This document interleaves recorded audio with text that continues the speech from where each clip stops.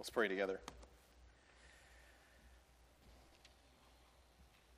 God, we do look forward to that day. We thank you for the hope of heaven. We thank you for our dear brother and sister, Tim and Terry, who have lived out grieving as those who have hope.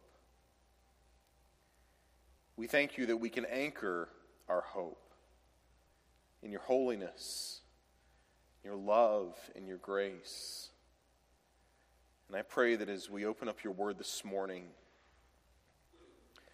that we would see your holiness on display as never before, and that we would cast ourselves into your arms. In your name we pray. Amen. I'd like you to take your Bible and turn to the book of Isaiah, Isaiah chapter 6. If you're in 1st through 3rd grade, you can head out to our children's church at this time.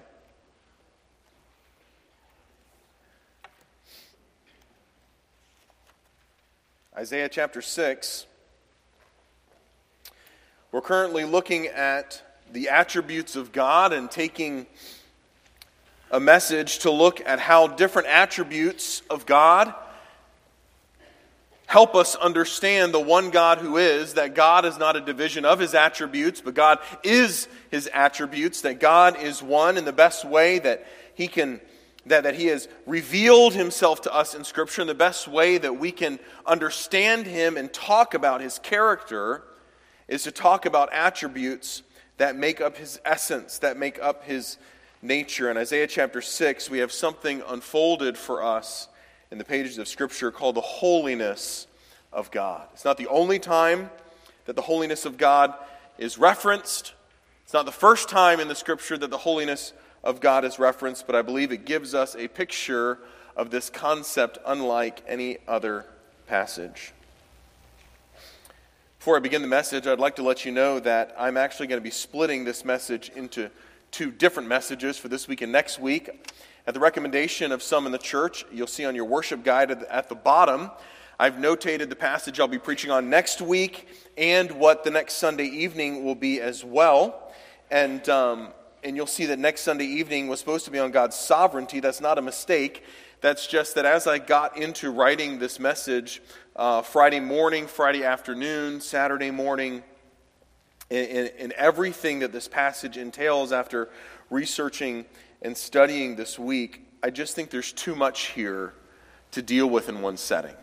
And so we'll carry this concept over into next week as well. We'll still be in Isaiah 6 next Sunday morning, and then following the holiness of God, we'll look at the sovereignty of God the following week. Some of you say, Pastor Joe, it doesn't matter, but there are others of you who, if something is not done exactly according to the worship guide, we have a little bit of an issue. So for those of you who are type A, just wanted to make sure that you knew that sometimes I know what's going on, not all the time, but in this case, there is methods to our madness.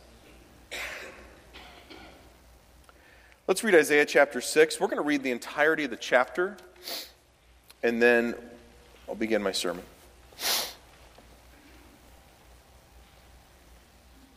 In the year that King Uzziah died, I saw the Lord sitting upon a throne, high and lifted up, and the train of his robe filled the temple. Above him stood the seraphim, each having 6 wings. With 2 he covered his face, and with 2 he covered his feet, and with 2 he flew. And one called to another and said, Holy, holy, holy is the Lord of hosts. The whole earth is full of his glory. And the foundations of the threshold shook at the voice of him who called, and the house was filled with smoke. And Isaiah says, Woe is me, for I am lost. I love the King James wording there. If you have that in front of you, it says, I am undone. I'm coming unraveled at the seams. I'm lost. I'm a man of unclean lips, and I dwell in the midst of a people of unclean lips. For my eyes have seen the King, the Lord of hosts. Then one of the seraphim flew to me, and having in his hand a burning coal that he had taken with tongs from the altar, He touched my mouth and said, "Behold, this has touched your lips. Your guilt is taken away and your sin atoned for." And I heard the voice of the Lord, saying, "Whom shall I send? And who will go for us?" Then I said, "Here I am. Send me."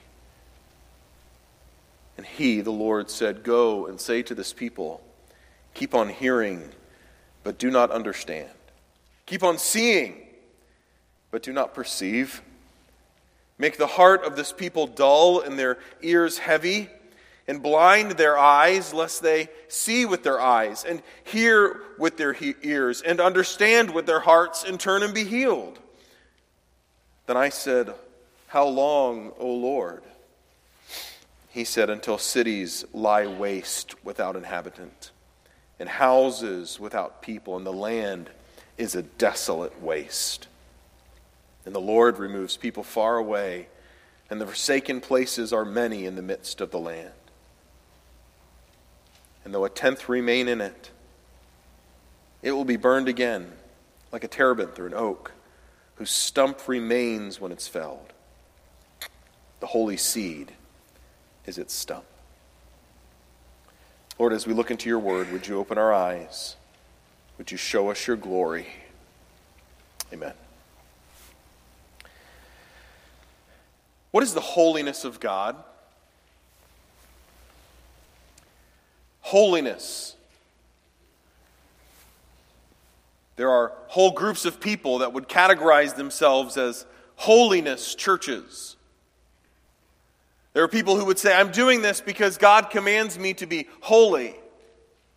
Be holy, for I am holy." There are those who would classify holiness in their own distinction, of saying, in order for you to be holy, you have to be holy like I am holy. Not necessarily like God is holy, but maybe my interpretation of God as holy. And yet some others who would say, yes, God is holy, but he's also loving, so he'll look past your sins, as long as they're little. What is holiness? The holiness of God can be explained in a twofold way. Pastor Ben mentioned this at the beginning of the service, but most think of the holiness of God just as his purity from sin, and that is true. It is a true concept that God's holiness means God's purity. That as we look at the snow from last night, that's untainted by melting or by dirt, you see a white landscape. And so you see something that reminds you of purity.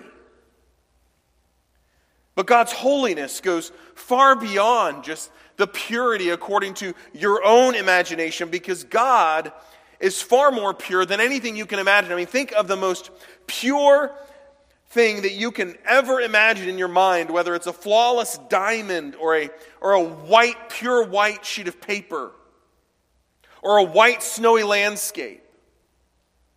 And I want you to realize that that doesn't even touch how pure and holy God is. That he is beyond, so far beyond even the highest of our imaginations of what the word pure would mean. And so when we think of God's holiness, we can't just think of purity. We must also think of God's separateness because of his purity. Meaning that he is more set apart than anything else, and he is set apart from everything else. That God is set apart far beyond us. That our sin makes us not only unapproachable to God, but God must hold us at a distance from him.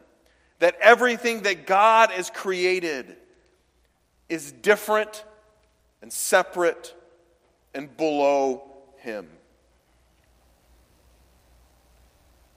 A.W. Pink would say it this way in his book, The Attributes of God, which I highly recommend.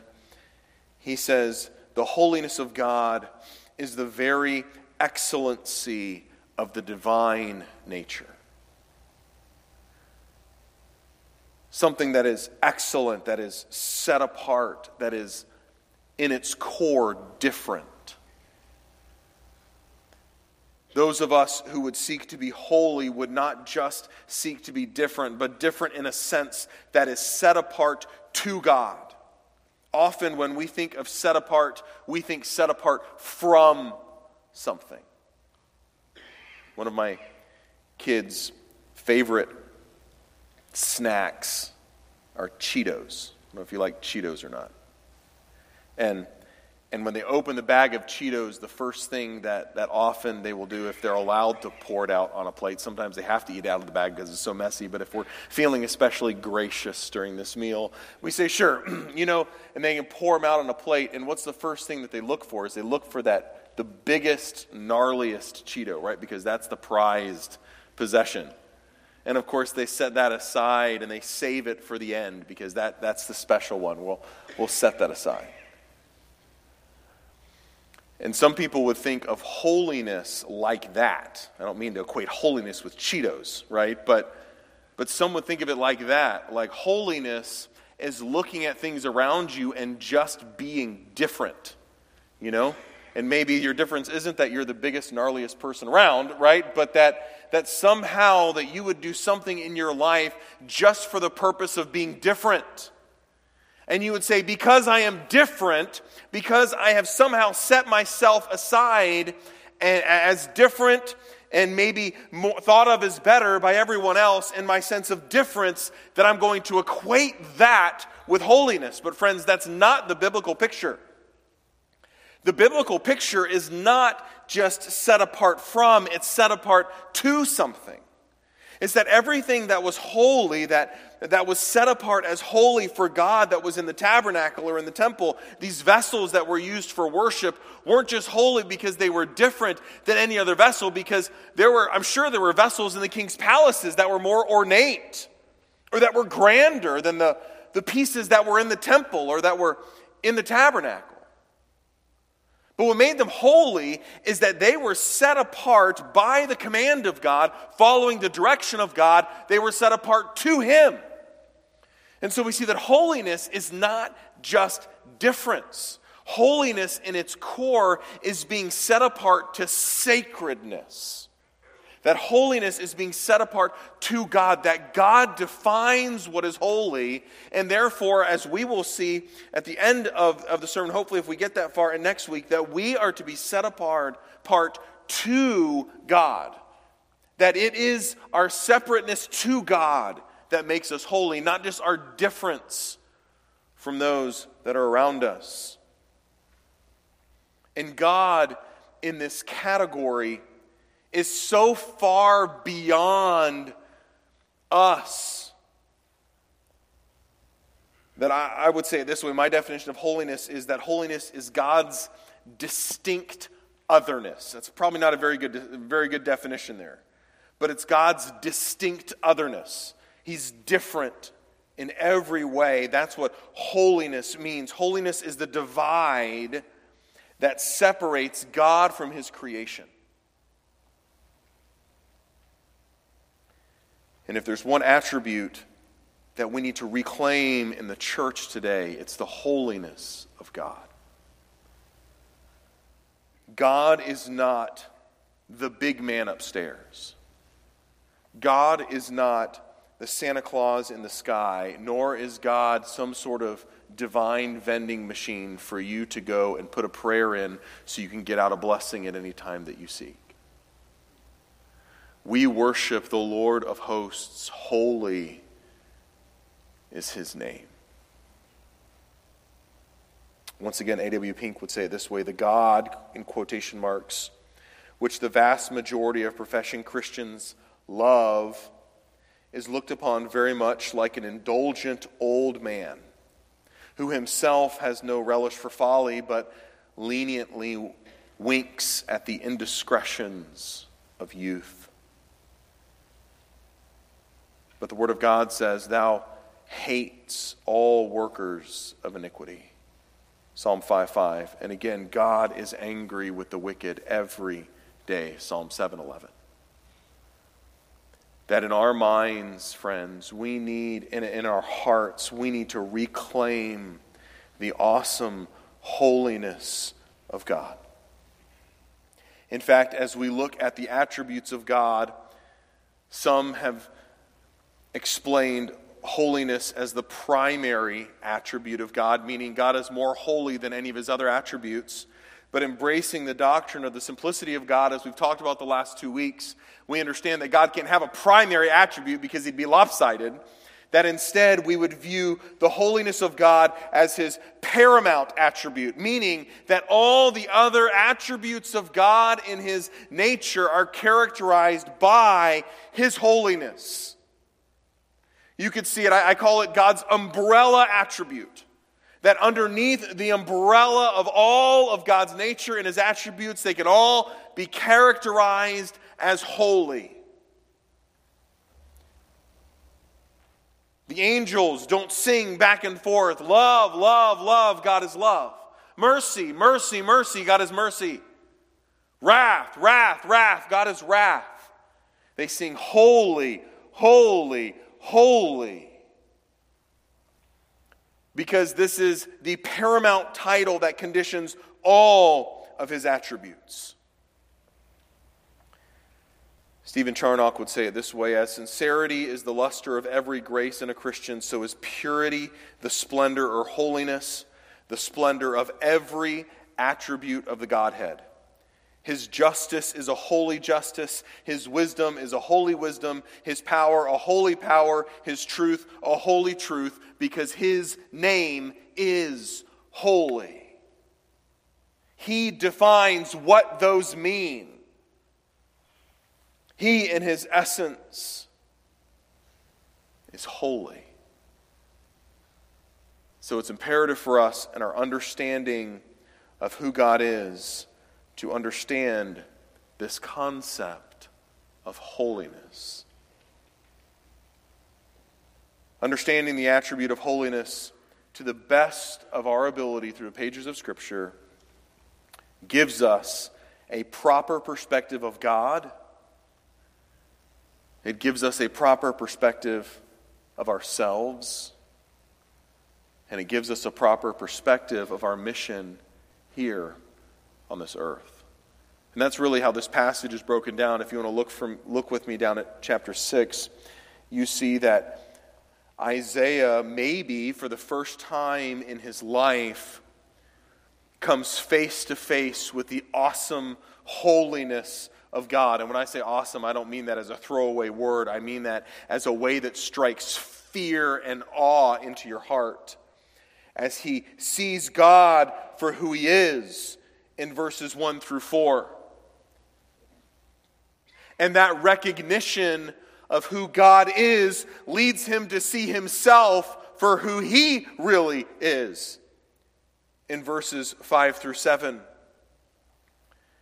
And then only with that foundation, the right view of God and the right view of self, can Isaiah correctly accomplish the mission that God has laid out for him and correctly understand what his responsibility is. It's in that order, and those are the 3 parts that I'd like to lead you through over the past 2 weeks. So let's begin with Isaiah's vision of God's holiness. Isaiah's vision of God's holiness in verse 1. One of the reasons why I think this is too much to handle in one message is because in order to really put ourselves right in the proverbial sandals of Isaiah there receiving this vision, we have to understand how God had used in his providence and in his sovereignty, how God had used the events of what's happening in the nation of Israel to prepare Isaiah for this moment. And Isaiah gives you that hint. And if you know your Old Testament well, you'll pick up on it. And if you were a Jew, you would know exactly what he was referencing in this one little phrase, in the year that King Uzziah died. One day you will be sitting with your grandkids or your great-grandkids, and you will tell them the story of 2020.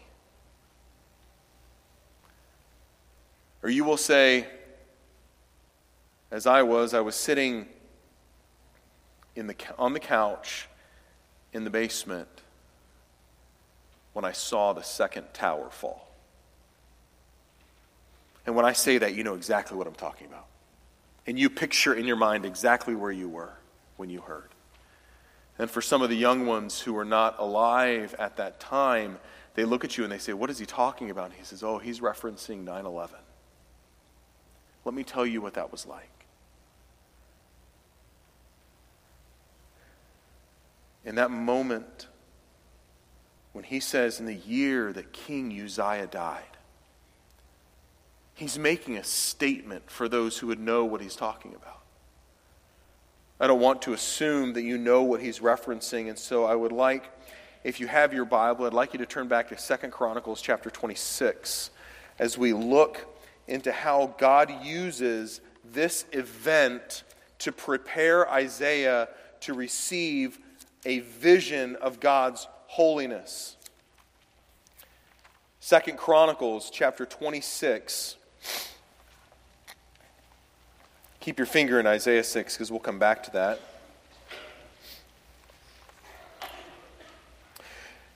If you don't have your Bible with you, just listen carefully. 2 Chronicles chapter 26. And all the people of Judah took Uzziah, who was 16 years old, and made him king instead of his father Amaziah. What did Uzziah do? He built Eloth and restored it to Judah after the king slept with his fathers. Uzziah was 16 years old when he began to reign, and he reigned 52 years in Jerusalem. His mother's name was Jechaliah of Jerusalem. Look at verse 4. And he did what was right in the eyes of the Lord. According to all that his father Amaziah had done, he set himself to seek God in the days of Zechariah, who instructed him in the fear of God. As long as he sought the Lord, God made him prosper. Uzziah was a great king for Israel. He reclaimed the holy nature of who God was. He brought a sense of morality to the nation. Verse 6. He went out and made war against the Philistines, just as God commanded, and broke through the wall of Gath, and the wall of Jabneth, and the wall of Ashdod. And he built cities in the territory of Ashdod. And elsewhere among the Philistines, God helped him against the Philistines, and against the Arabians who lived in Gerbal, and against the Meunites. The Ammonites paid tribute to Uzziah, and his fame spread even over the border of Egypt, for he became very strong. This was a time of military victory for God's people. Moreover, Uzziah built towers in Jerusalem at the corner gate and at the valley gate and at the angle and fortified them. And he built towers in the wilderness and cut out many cisterns, for he had large herds both in Shephelah and in the plain. He had farmers and vine dressers in the hills and in fertile lands, for he loved the soil. It's a time of economic prosperity. Jerusalem is expanding. It's being blessed. God's people are ruling and reigning in the lands. They're accomplishing God's mission as he told them. Uzziah was leading according to the Lord. And you can imagine the rest of Zechariah and Isaiah that they would have as the prophet of God would come in. And the king would say, tell me what God wants us to do. Please be one of my counselors. Verse 11, moreover, Uzziah had an army of soldiers fit for war, in divisions according to the numbers and the muster made by Jeiel the secretary, Messiah the officer under the direction of Hananiah, one of the king's commanders. The whole number of the heads of the fathers' houses of mighty men of valor was 2,600. Under their command was an army of 307,500 who could make war with mighty power to help the king against the enemy, to get rid of the idol worshippers in the country as God had commanded. And Uzziah prepared for all the army shields, spears, helmets, coats of mail, bows, and stones for slinging. In Jerusalem he made machines invented by skillful men to be on the towers and the corners to shoot arrows and great stones. And his fame spread afar, for he was marvelously helped till he was strong. And for some of you who've never read your Bible, you're like, the Old Testament's pretty cool. Like, yeah. Uzziah was the man. He fortified everything. He invented machines, setting up defenses for God's people, military conquest, but not only that, morality and holiness reigned in the land. If you were on God's side during that time, you got really excited when Uzziah came to town. Uzziah was a great king. Verse 16, but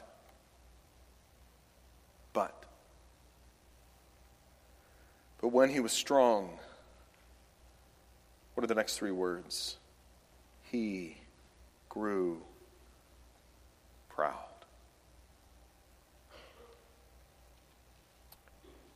To his destruction.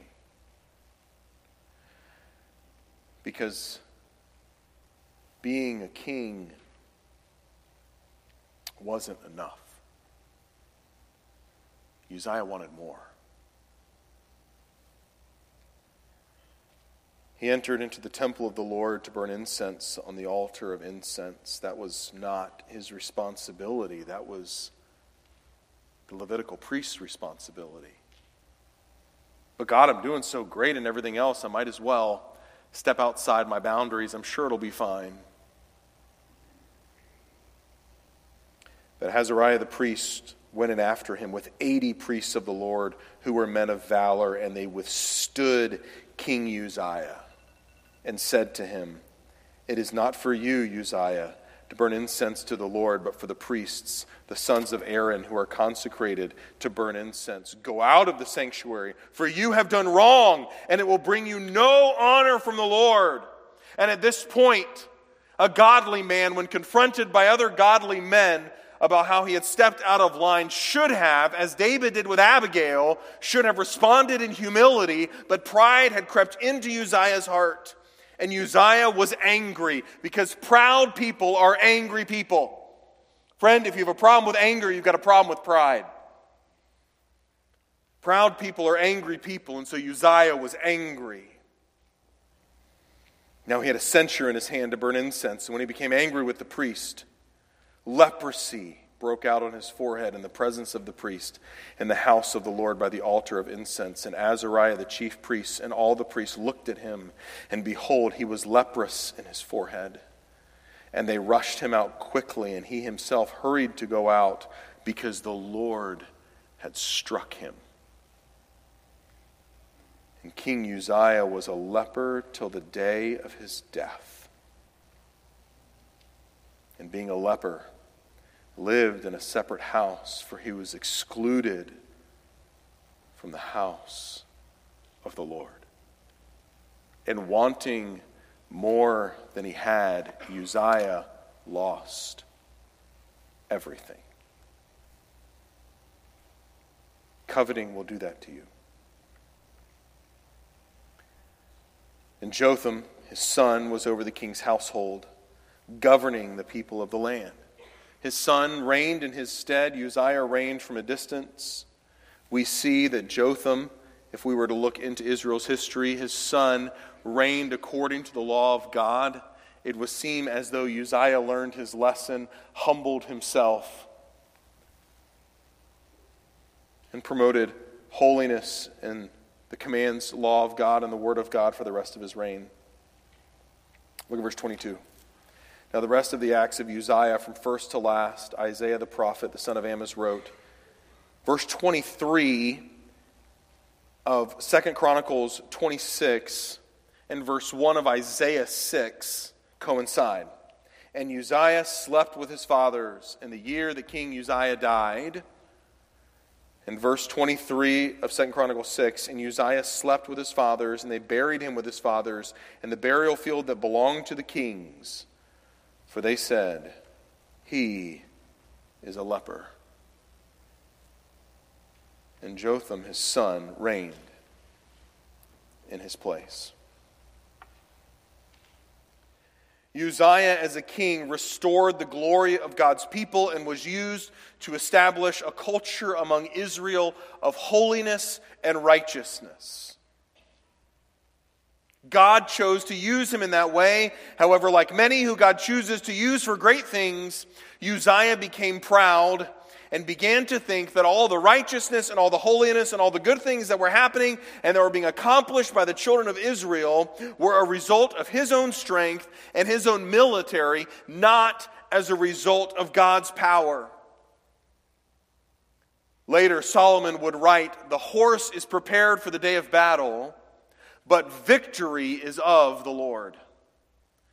And Uzziah forgot that last sentence. You know, God had established laws for the kings of Israel so this would not happen. God had established laws for the kings so they would be constantly reminded of who the true king was. That they would be reminded of who has the power in Israel. And so in Deuteronomy chapter 17, verses 18 through 20, the law of God says the following, "And when he sits on the throne of his kingdom, the king shall write for himself in a book a copy of this law approved by the Levitical priests, and it shall be with him, and he shall read it all the days of his life," listen to this, "that he may learn to fear the Lord his God by keeping all the words of this law and these statutes and doing them. That his heart may not be lifted up above his brothers, and that he may not turn aside from the commandment, either to the right hand or to the left, so that he may continue long in his kingdom, he and his children in Israel." You say, what does that mean? It means that when a new king came in, the law of God required that king to write the entire book of Deuteronomy by hand. And it had to be checked by the priests so he couldn't skip a couple chapters. Can you imagine if you wrote out the entire book of the Bible by hand? I make it a habit when I preach through a passage to follow this pattern and to write out the entire passage by hand. And do you know how much better I know that passage just by doing that one thing? If you're really godly, you'll use a fountain pen and really nice paper, but we won't go there. But to take a pen and paper and to write out the passage of Scripture by hand, slowly. And then to take that copy of Scripture and keep it with you. It wasn't because there weren't other copies of the Bible around. It was because the king needed that. And Uzziah, as he continued in his reign, he forgot this. And so God had to remind him of his mortality, of his human nature. And so by striking Uzziah with leprosy, God was saying, "Remember, I am God and you are not." And we would see evidence that Uzziah learned his lesson and so continued to reign through his son in holiness and righteousness. And as Uzziah's body begins to decay through leprosy, he finishes his reign of 52 years of holiness and righteousness for the kingdom of Israel. And then he dies. And what's the first question when a leader vacates his position? I wonder who we're going to get next. Scholars disagree whether chapter 6 was written following the death of Uzziah. The passage doesn't say that. It says in the year that King Uzziah died. Most would agree that this vision of God from Isaiah happened following the death of Uzziah. But even if it didn't, even if it happened in that last year, friends, it would be obvious that his life was short. I mean, we face this on a small scale every 4 years, right?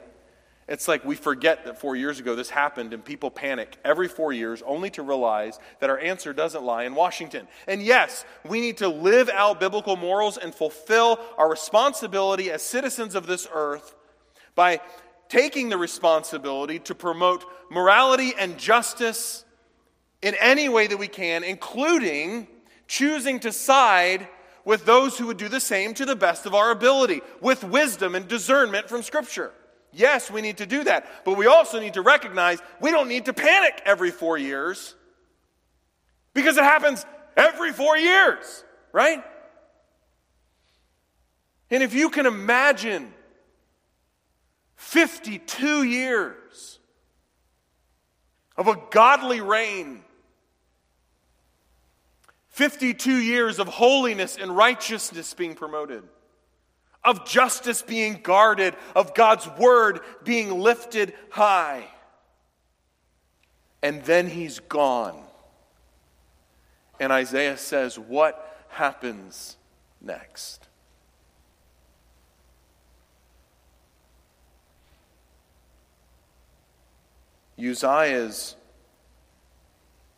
Isaiah's recognition of God's holiness and God's revelation of himself in this specific way is the answer to that situation.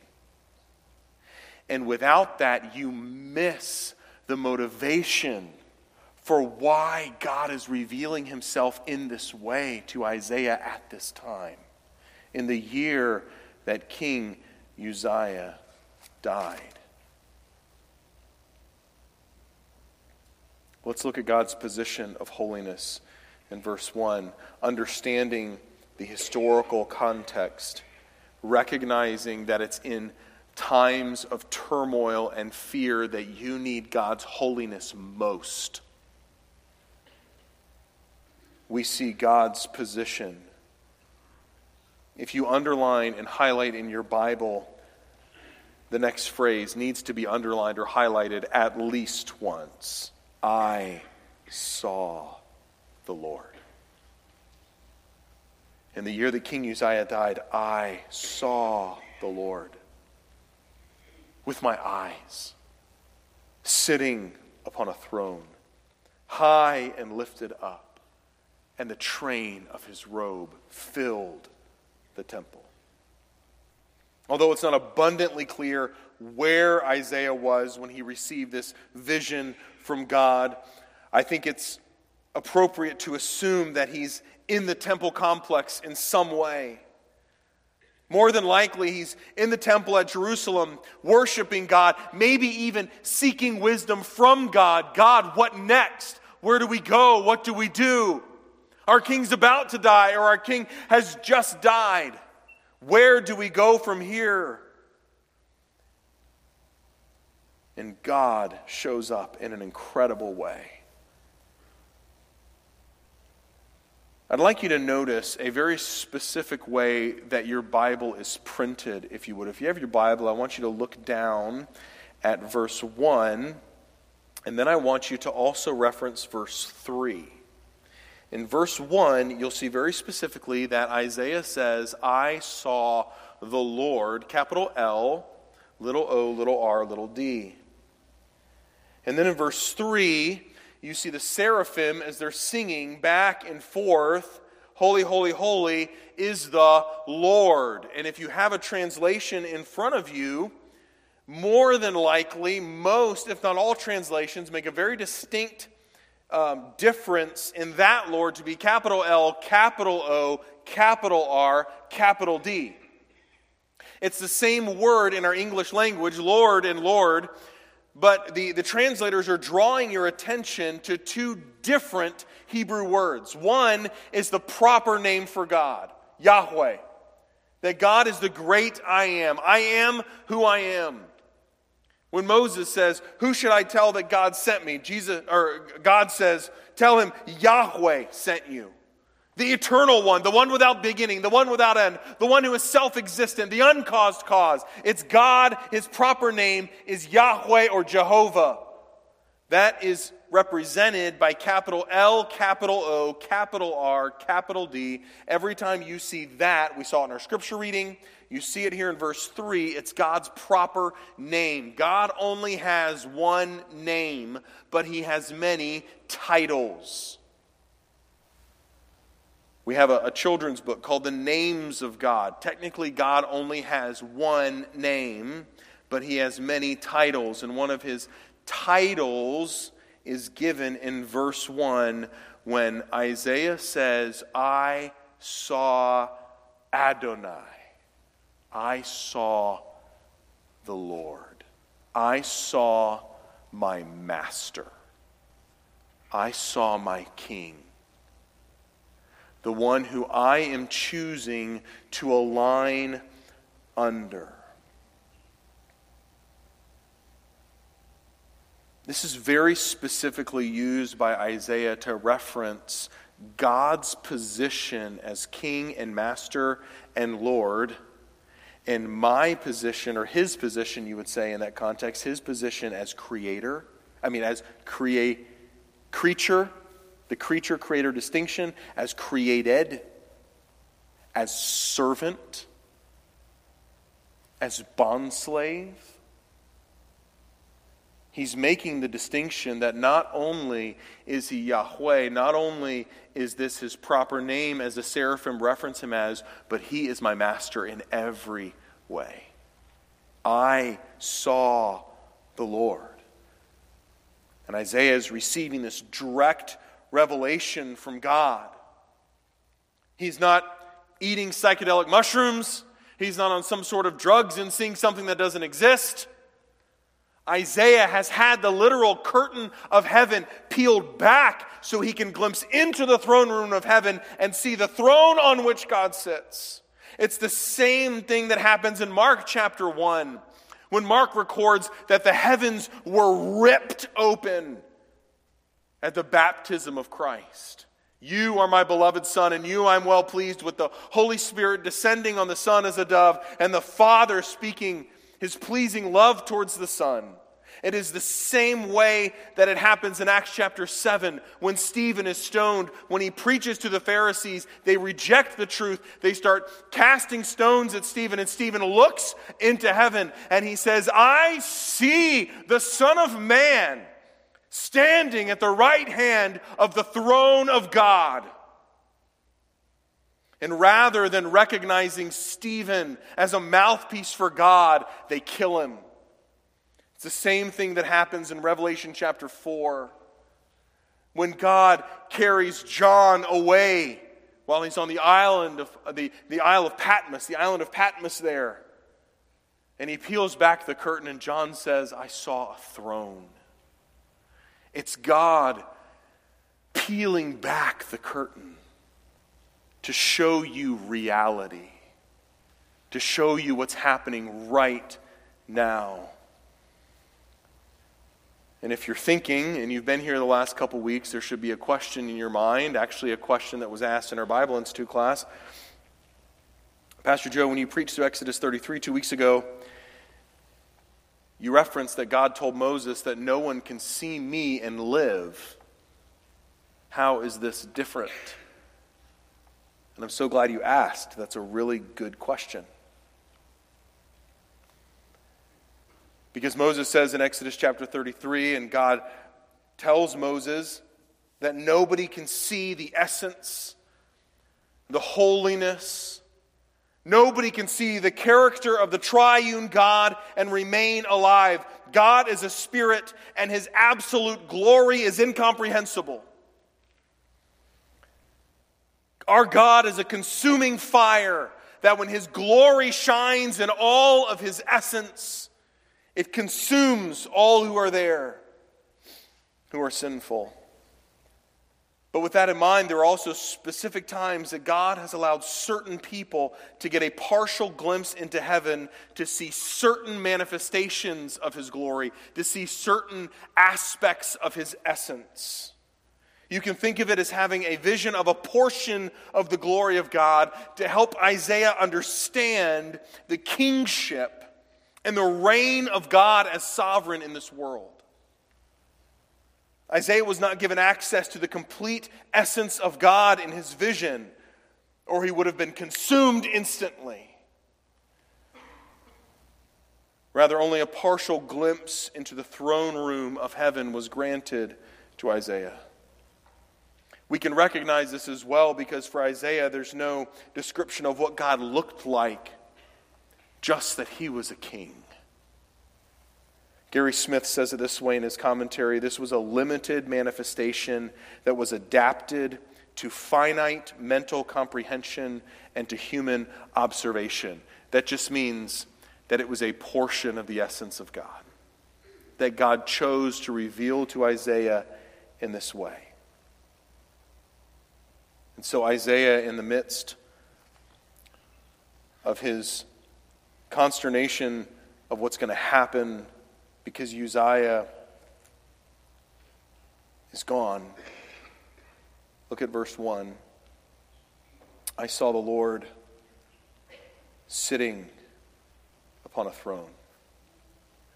Because in this time when this earthly king had just died and the nation of Israel was in cultural and political upheaval, God reveals himself to Isaiah in this way to remind him where the real throne actually was. While all earthly kings will come and go, there is one holy king who sits on the throne in heaven, who will never be usurped, he will never be replaced, and his rule and reign is over all at all times without exception. That although earthly leaders come and go, there's one leader who will never change and will never leave, who never sleeps and always rules with perfect justice. And his name is God Almighty. His name's Yahweh. And Isaiah sees the throne, even though his earthly throne was vacant. And this throne is characterized by being high and lifted up. And this concept of being high and lifted up is not just communicated in a spatial sense, like Isaiah had to strain in order to see it, or even that the throne is set in the highest place that he could ever imagine spatially, because later on we'll see that these seraphim creatures are actually above the throne. So it's not in a spatial sense at which this throne is high, although no doubt it was above Isaiah. But Isaiah is communicating to us that God in his absolute holiness is distinct from everything that he has created. That he is high above man, that he is high above even the highest thing you can imagine in a sense of holiness. That he is separate. That he has a distinct otherness about him. That this throne was above and beyond anything that he could have ever imagined. We saw this reflected in our scripture reading this morning from Psalm 99. The Lord reigns, let the people tremble. He sits enthroned above the cherubim, meaning in holy position. Let the earth quake. The Lord is great in Zion. He is exalted above all the peoples. And so what is the response? Let them praise your great and awesome name. Holy is he. So God has a distinct otherness known as his holiness that makes him separate and far above and beyond anything you could ever imagine. And this is further explained in the next phrase, the train of his robe filled the temple. This train is referring to the lower hem of the garment. The robe, the kingly garment here worn by God. This hem traditionally was richly decorated. It had a distinctive border that would identify his rank and position as king. The priests had the same sorts, the high priest had the same sort of hem or border around the garment, if you want to call it that. Richly colored. This hem may also would have indicated the status of the king, of who he had conquered. That you could walk into the throne room of a king, and the garment that the king wore at the bottom of the hem that was at the bottom of the throne, you would see how powerful he was and who he had conquered. And so here Isaiah says, the train of his robe filled the entire temple. In 1947, Queen Elizabeth was set to be married. Shortly following World War II, the British nobility wanted to do something to communicate to the people that the world was being righted, that the world, everything was going to be okay. That even though many buildings were destroyed, Many people had lost loved ones. The world had been in chaos during World War II. The crown wanted to use the wedding of Queen Elizabeth to show that everything was on its way back to normal. So how did they do this? They decided to do this by communicating with the train of her wedding gown. Because you and I well know that when you go to a wedding, often the bride will have a long train that's meant to showcase the separateness of this day. The beauty of a bride adorned for her husband to be unified in marriage. And so 350 people took 7 weeks to make Queen Elizabeth II's train by hand. It was made of silk and 12-karat gold thread. It was 13 feet long. And when the lights hit it, it would radiate. And she was communicating with the train of her wedding gown that although everything was in disruption before, everything's going to be okay because the crown is still intact. And friends, if that communicated a stabilizing influence to England, how much more would the train of God's robe filling the temple in his holiness and in his grandeur, how much more would that have brought peace to Isaiah's mind? No doubt Isaiah had often entered into the throne room in Jerusalem and seen the train of the throne of the king, but nothing would compare to the throne and the train of the King of Kings and Lord of Lords. Because this whole picture is communicating that everything's going to be okay because we serve a holy God. That nothing on earth can affect his rule and his reign.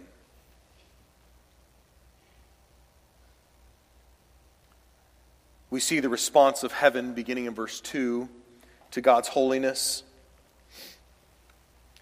Isaiah sees that above him in verse 2, that's the king, Adonai, the Lord, his master. Above him stood the seraphim, each of these with 6 wings. With 2 he covered his face, with 2 he covered his feet, and with 2 he flew. The seraphim, we don't know much about them. They're fiery beings, terrifying, fiery beings surrounding the throne of God. Their entire existence to proclaim the holiness of God and to serve God through the holiness of God, to draw attention to the absolute separateness of God. Their location above the throne, recognizing that they're always available to serve this holy God. With their 6 wings, 2 covering their faces. That even these fiery angelic beings were created beings. That even these messengers, as powerful as they were, that makes every human look like a peon, right? That no doubt with one of their words could consume a whole army. These fiery beings could not even look at the fiery absolute essence of an all-consuming God. And so with 2 wings, God created them to cover their face from the holiness and the essence of God. With 2 wings, they used to cover their feet, much like Moses at the burning bush when God tells him, you are now standing on what? Holy ground, because everywhere that God is, God consecrates as absolutely holy.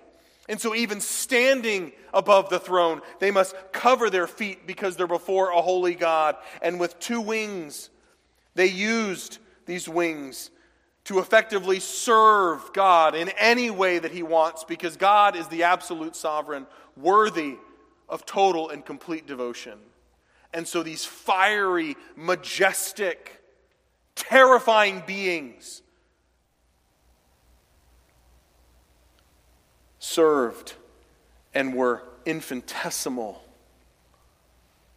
in comparison to this holy consuming God that they served, not even able to see him.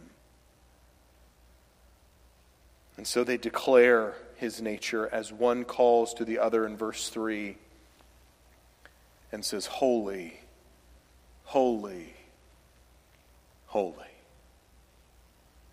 They didn't say it once. The way this verse is worded is as though they were calling back and forth to each other in a constant chorus. That there is a song pervading heaven as these majestic, fiery beings are announcing the paramount character of God, the nature of God that qualifies all of his attributes, that this God is above and beyond and far more holy than anything you could ever imagine. That he is holy, holy, holy, holy, holy, holy, holy, holy.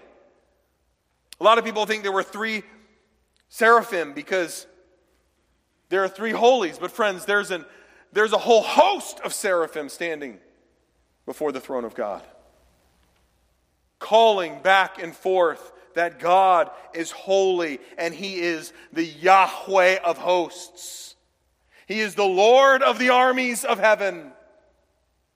That if just being a holy God that can consume everything with a breath isn't enough, he has the host and the armies of heaven behind him.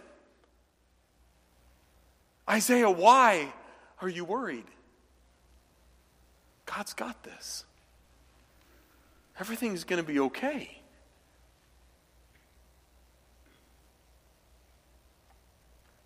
The whole earth is full of his glory. Really, with this, there are 2 options. I like both of them, so you can choose whichever one. Maybe he's talking about both. It's either saying the whole earth is currently full of his glory, or the whole earth will be one day full of his glory, meaning that the Lord of hosts, the Lord of the armies of heaven, will one day come, and that army in heaven will follow the return of the Lord as he conquers sin for all of eternity and sets up his rule and reign here on this earth. Both are true. The heavens declare the glory of God, and one day God will return with the hosts of heaven to conquer and establish his holiness forever in the new heavens and the new earth, where he will reign with his people for all of eternity.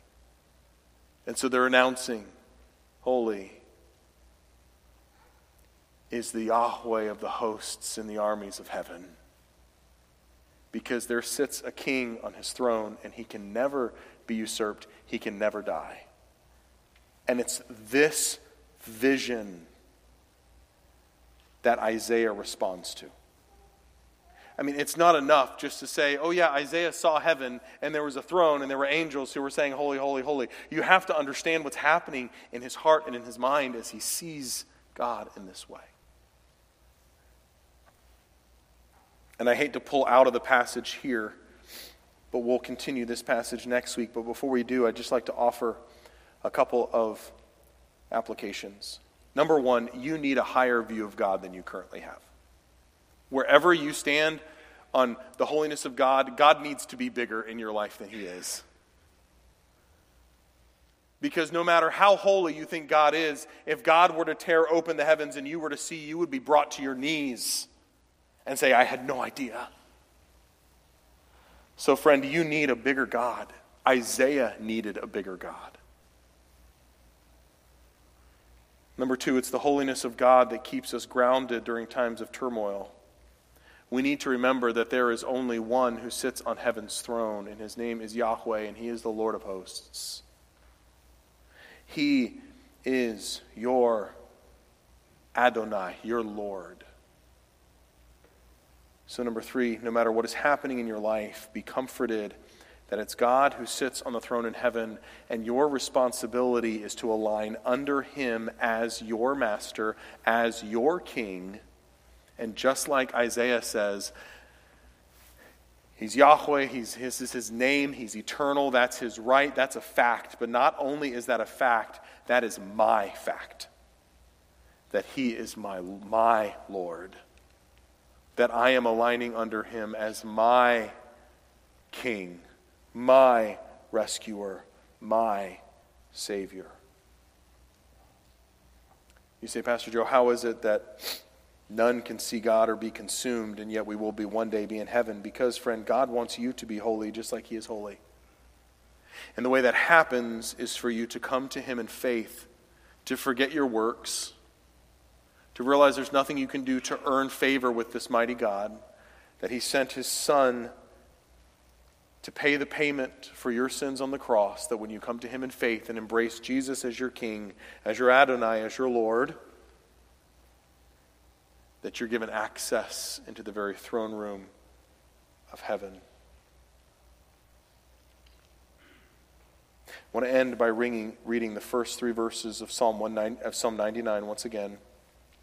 The Lord reigns, let the peoples tremble. He sits enthroned upon the cherubim, let the earth quake. The Lord is great in Zion, he is exalted over all the peoples. Let them praise your great and awesome name. Holy is he. Oh God, as we continue to look into your nature, your character, through understanding your attributes, would it all be governed by this concept of holiness? Would we never put you in a box? Would we constantly strive to have a bigger God, to read your scripture and let your word declare your truth to us, and that we would believe it? Would we respond to this holy God in worship, falling down on our knees and saying, as Isaiah, woe is me, for I am unraveled, I am lost. And may we find comfort in the King of heaven. Friend, with your heads bowed and your eyes closed, would you respond and reflect on the truth that you've heard this morning through the pages of Scripture? Would you do business with God in the quietness of this moment?